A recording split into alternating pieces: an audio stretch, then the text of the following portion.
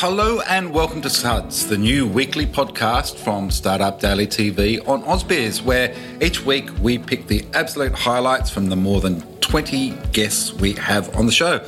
I'm Simon Thompson, editor of StartupDaily.net, and you must be... Elliot Hasty. Simon, what a week. We've had geopolitics, we've had floods, we've had a rather boring RBA, but I'm just thinking of things right now. Well, look, as long as the RBA stays boring, I think most homeowners are happy with that. Of course, if you are a homeowner up around the Lismore region, Brisbane, sort of Western Sydney at the moment, around the Hawkesbury and Nepean, we are thinking of you because it's been a pretty tough week across the board. But of course, Elliot, as devastating as natural disaster is, it's probably even harder if you happen to be living in Ukraine right now.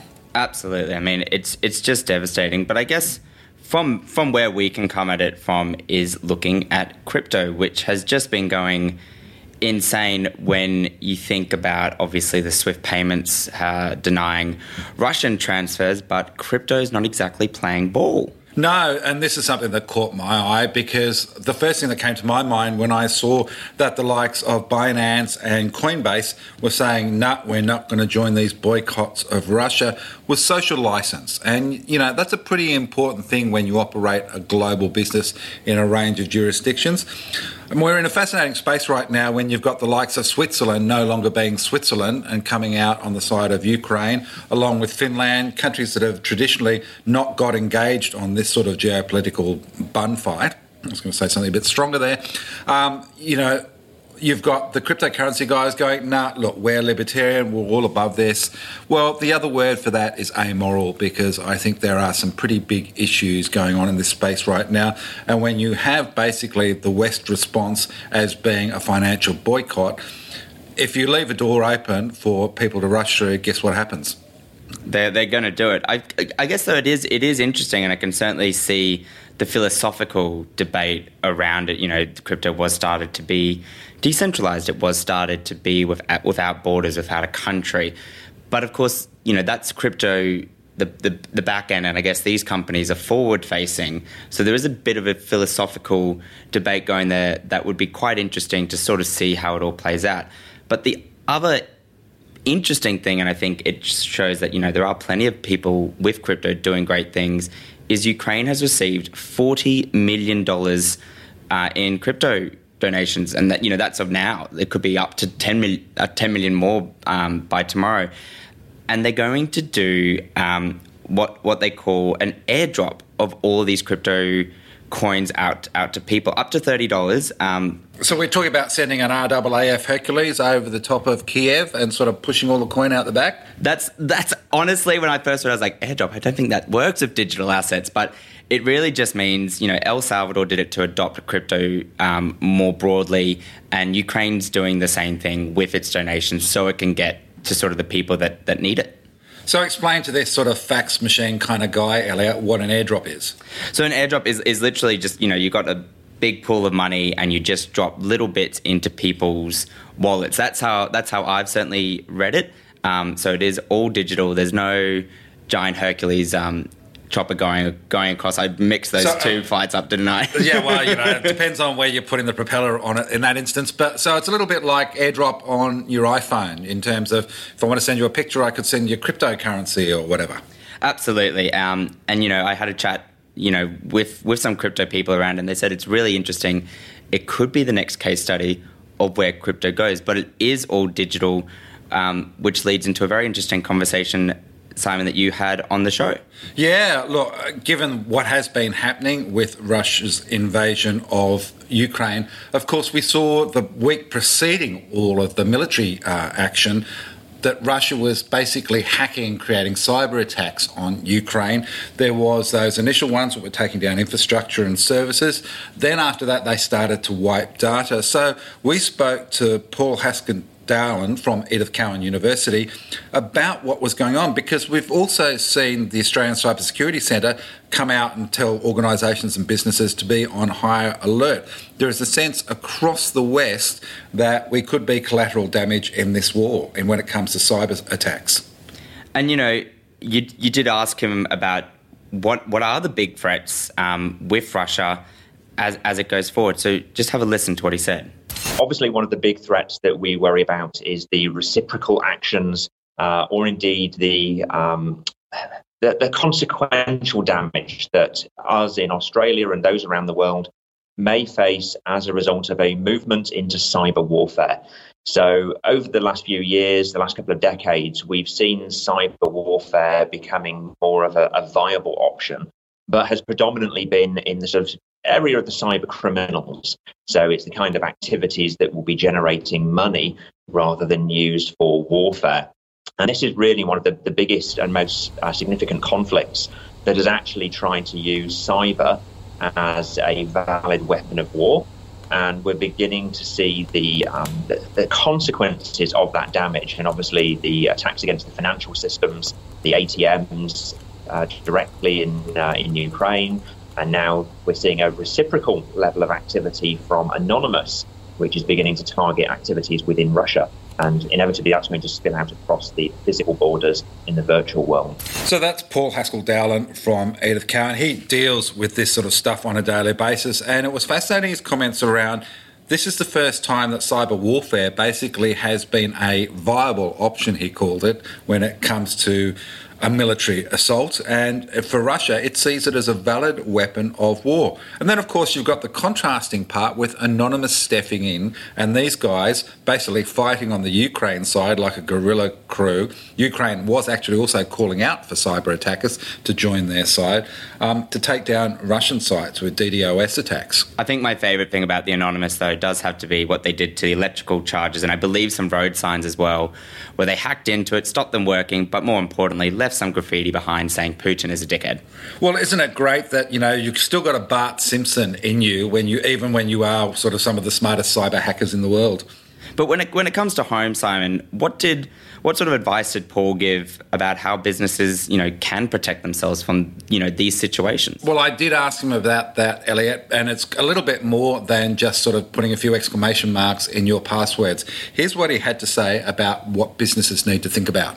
Most organisations, the starting point is actually getting a very good feel for what your infrastructure looks like right now, and the kind of exposure that you're facing to particularly Russian or Ukraine interests, because many organisations will have connections to those countries, either directly through commercial relationships or indirectly through the supply chain.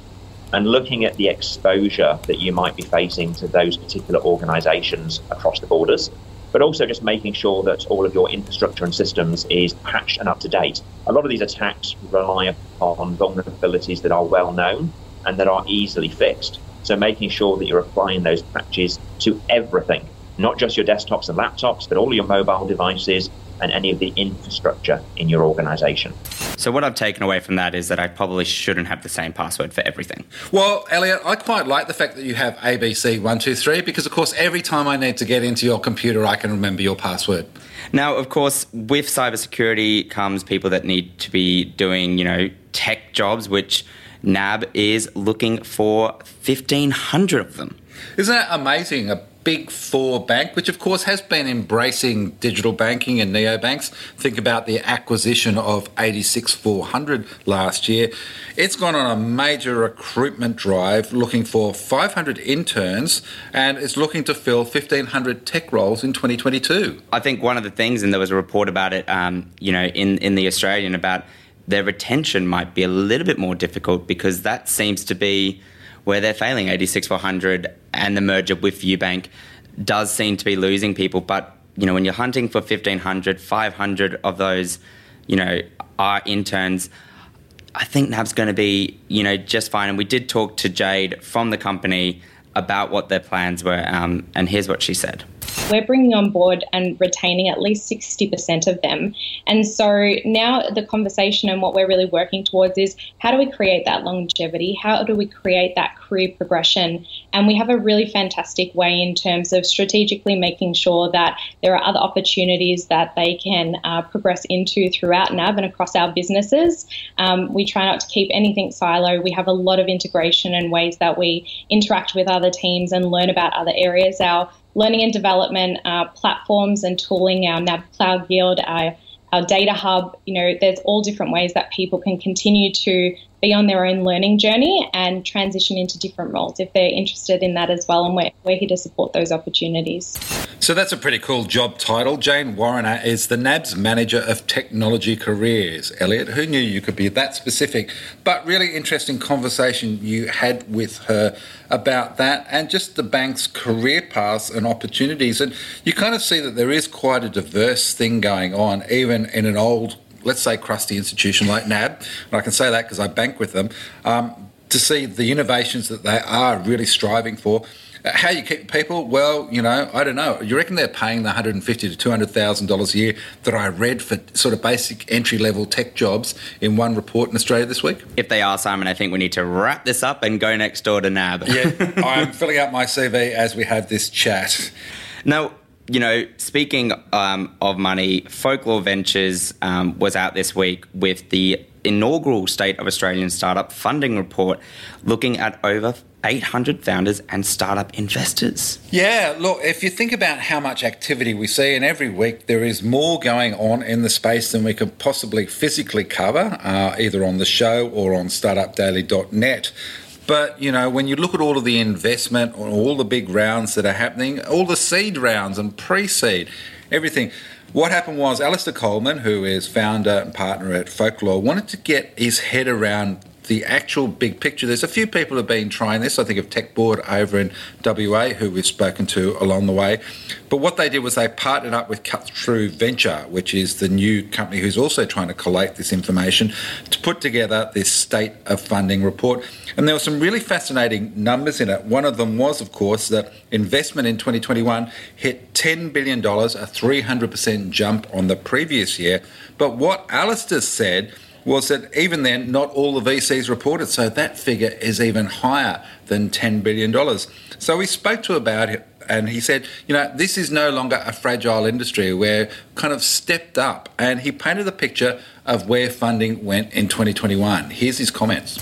So we had just an explosion over the last couple of years in investment in startups in Australia, and as the report says, it's now at $10 billion, and we were looking last year at trying to understand how the ecosystem was playing out and what investments were being made. And in discussing that with Chris at Cut Through Venture, we realised that quite a lot of money is being invested, but we don't really have a data resource, and no investors or LPs really have a clear, concise insight into what's actually happening. So we decided to produce the State of Australian Startup Funding Report. And, it's really been quite amazing to see the information that's come out of the funds that have contributed. We're at the moment at around $10 billion of total invested capital last year in 2021. Now, that's actually probably on the downside because some VCs in Australia didn't contribute to this report, and they will contribute to the next report. So it's at least $10 billion. I think that's amazing. Seed stage funding has doubled. Series A funding has grown by 50%. We've seen a huge influx of offshore investors and offshore VCs coming into Australia to invest in our later stage companies. And the real underpinning of this is that this is not a fragile industry. This is an industry that has created a significant amount of value. It's very, very good investors. And we've had 849 respondents to this report. So it's a comprehensive report and a comprehensive data set to start indicating that the Australian ecosystem is extremely healthy. And, from his comments, the startup ecosystem is very healthy, and it seems some areas are getting a little bit better than others. So fintech used to be the hot item. Of course, we discussed 86-400 earlier. We obviously have a burgeoning BNPL sector and a whole range of fintech debates, but maybe it's had its moment. Well, of course, we've got a consolidating BNPL sector with Zip announcing its takeover of Sezzle this week. But the interesting part was fintech swallowed about 25% of the capital they recorded last year, so $2.5 billion. They spoke to investors about what they're excited about in 2022. And guess what the winner was, Elliot? I'm going to put my money on crypto. No, it's in there, and Web3, they are interested. But the hottest one is Climate Tech. So I shouldn't say hottest, but certainly investors are really interested in this space. So here's what Alistair said about how he thinks it's starting to pan out in 2022. Australians have been extremely good at building B2B and enterprise-grade software. That's where 95% of the value has come from over the last 20 years. And so the areas and sectors that capital goes into will move around, and the expectation is that climate tech and sustainability-based technology will start to get a significant amount of investment over time. Fintech's been very strong. That might pull back this year. We know that data network effects and data generally is becoming more important to business decision making, so expect that to also increase. And then, the one thing that didn't get called out was that Web3 and crypto, whilst it's going through a bear period, I think will also come back, and the use cases around that will start to develop. So the beauty of this report is that we'll be able to look, in March next year, we'll be able to look back at what was predicted this year, and we'll have some real data about where that capital went, and then onwards we'll be able to make those assessments about how investors are investing and what sectors are actually growing. I think we're just going to keep seeing more and more climate tech build out. And of course, we did have those conversations throughout the week because climate tech is always raising capital, one of which was Trace. It raised 1.5 million. I actually spoke to the founders on Friday. So Trace is quite an interesting company, Simon. Yeah, we've been following their journey since they emerged out of Antler a year or so ago. So it's a carbon tracking software startup, and that EnviroTech thing is a really big thing. Everyone's trying to get their head around sort of what's my carbon footprint like? How big is it? How do I tackle the problem? How do I take responsibility? Well, Catherine Long and Joanna Auburn, who put this together, two female founders, built Trace, have been trying to solve this. So we spoke to them on the show, you did, Elliot, about what's going on and the sort of companies that they're helping out. We spoke more and more about the data that they collect because obviously there is a fair bit of data in order to help people track their carbon. I asked her, about your customer base, what's happening, what are you finding out? And here's what she had to say. The kind of most common industries that we help are professional services, creative agencies and technology companies. So typically around the 100 FTE mark, although we do service a bit of a range. Those companies, their footprint generally comes from their people and their office space. Not surprisingly, travel has really dropped off in the last 12 months for obvious reasons, which some people might believe means that most companies have had an overall reduction in their carbon emissions. But interestingly, I'd say we're seeing a kind of net flat impact as a result of remote working. So specifically, employees working from home is seen to be less efficient from an energy standpoint. You've got 100 staff each having their lights on, the air conditioning on, and creating their own waste at home. So we're trying to help educate customers on what they can be doing as they transition back to probably a hybrid but slightly more in the office model, about what they can do to empower their staff to reduce their personal footprint too. And I think the thing that got me really intrigued was at the beginning of the pandemic, we heard all these stories about emissions were going down, people weren't in cars. But as Catherine says, you've now got an entire workforce split out amongst multiple homes because of the hybrid model. And that's actually, that's 50 light bulbs on, that's 50 microwaves going, rather than just one in an office. Yeah, it's kind of like we've all gone to be free-range chickens now rather than sort of being in the office battery factory. And it's kind of, when you think about it like that, it's such a fascinating mind shift. But I do love what Trace is doing in terms of just giving people an idea of their carbon footprint as individuals and then the actions that they can take in tackling the problem. And I think we're just going to keep seeing more and more data come out with them in more ways that we can tackle the problem. So really impressive female founders there in time for International Women's Day, Simon. Yep, coming up on Tuesday. Looking forward to it because we're going to have some great guests on Startup Daily at 2 p.m. on Tuesday, focusing on women in tech, women in startups and female founders. So there's going to be some great conversations. But we also had a great conversation this week with Sally Sassy, who you may remember with her twin sister formed Style Runner 10 years years ago. They're back with a new business called Her Black Book. It's just raised $1.6 million in seed funding. The interesting part is they've got the backing of the guy who runs Andrew Forrest family investment firm, Tatarang, as well as his Minderoo Foundation, Andrew Hagger, the CEO.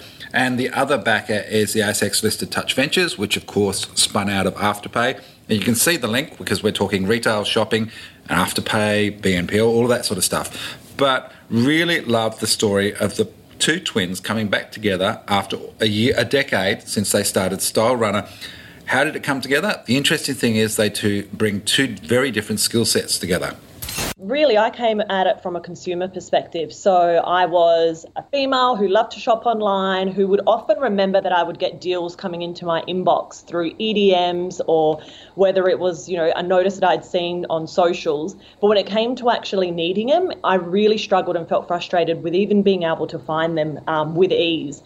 And so, that for me was a light bulb moment. I was like, why isn't there an app that does this, and curates it and makes it, even with notifications, and makes it really simple to use.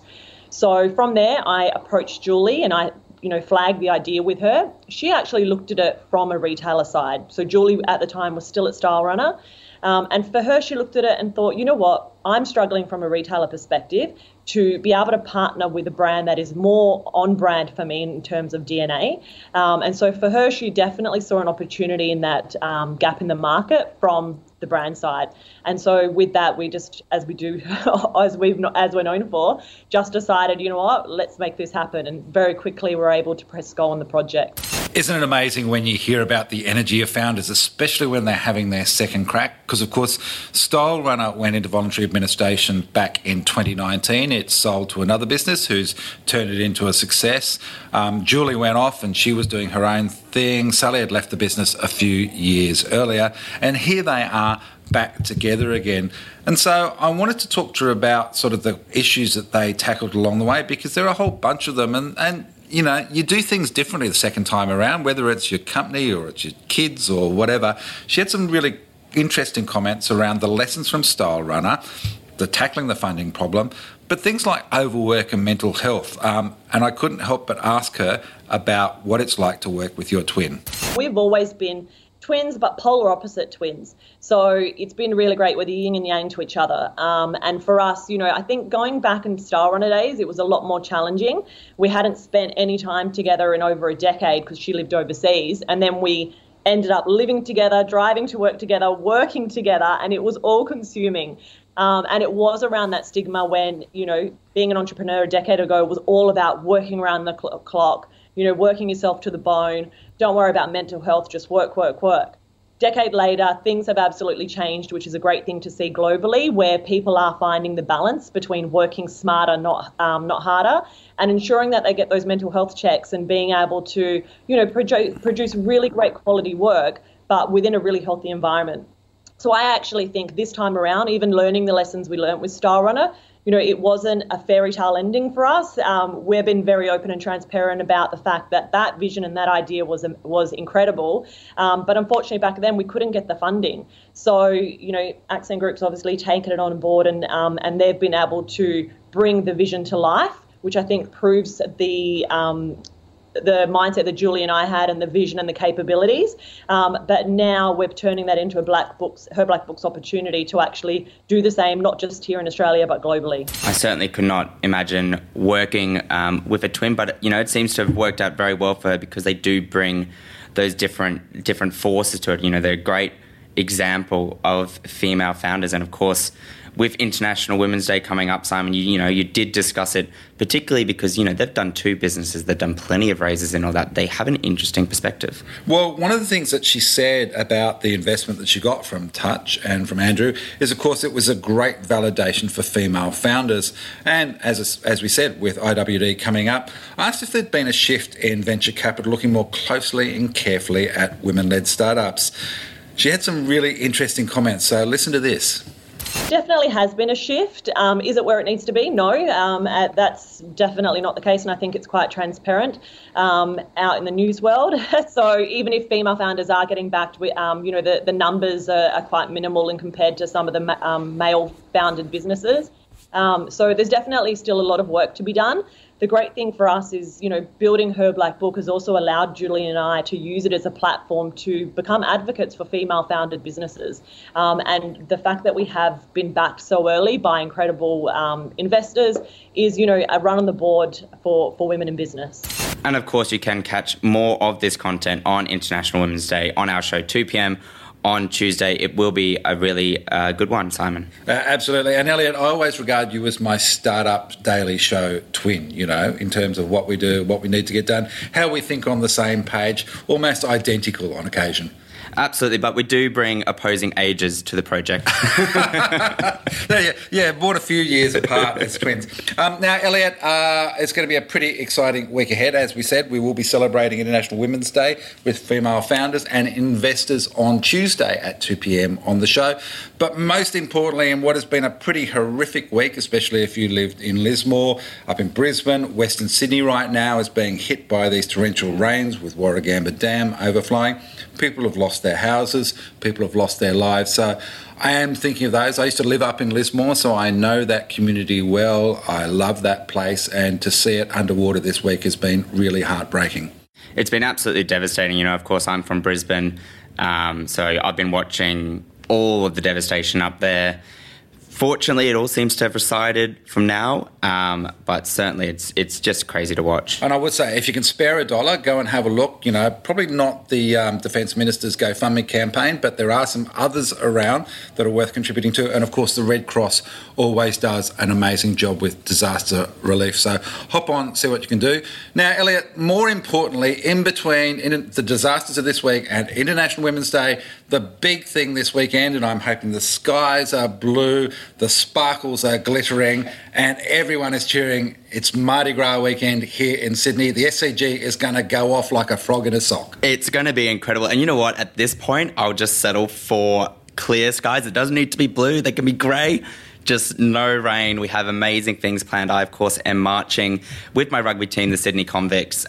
So look out for us if you do watch the parade, if you are at this sold-out event. Oh, wow. Again, isn't that fantastic? I've spent plenty of time on Oxford Street during the parades, which were always fantastic, but I actually like the order that having it at the SCG creates and the opportunity to see it, because it's a little bit like being at a car race. Everyone goes whiz past and that's it, and of course the next one comes along. This way you really get to see it over and over. It's going to be a little bit easier as a dancer as well. Rather than dancing for 2 kilometres, you just have a 30-second slot, so it's a lot less taxing than the 1,000 calories I burn, and it's a good way to get excited, to show the world what we can do ahead of World Pride, which will be in Sydney this time next year. Fantastic. I'm looking forward to that too. Elliot, you have the most fantastic weekend. I'll be checking out your dance moves. I won't be there, but I will look at it on TV. So you enjoy yourself. Happy Mardi Gras, mate. And we'll catch you Monday, 2 p.m.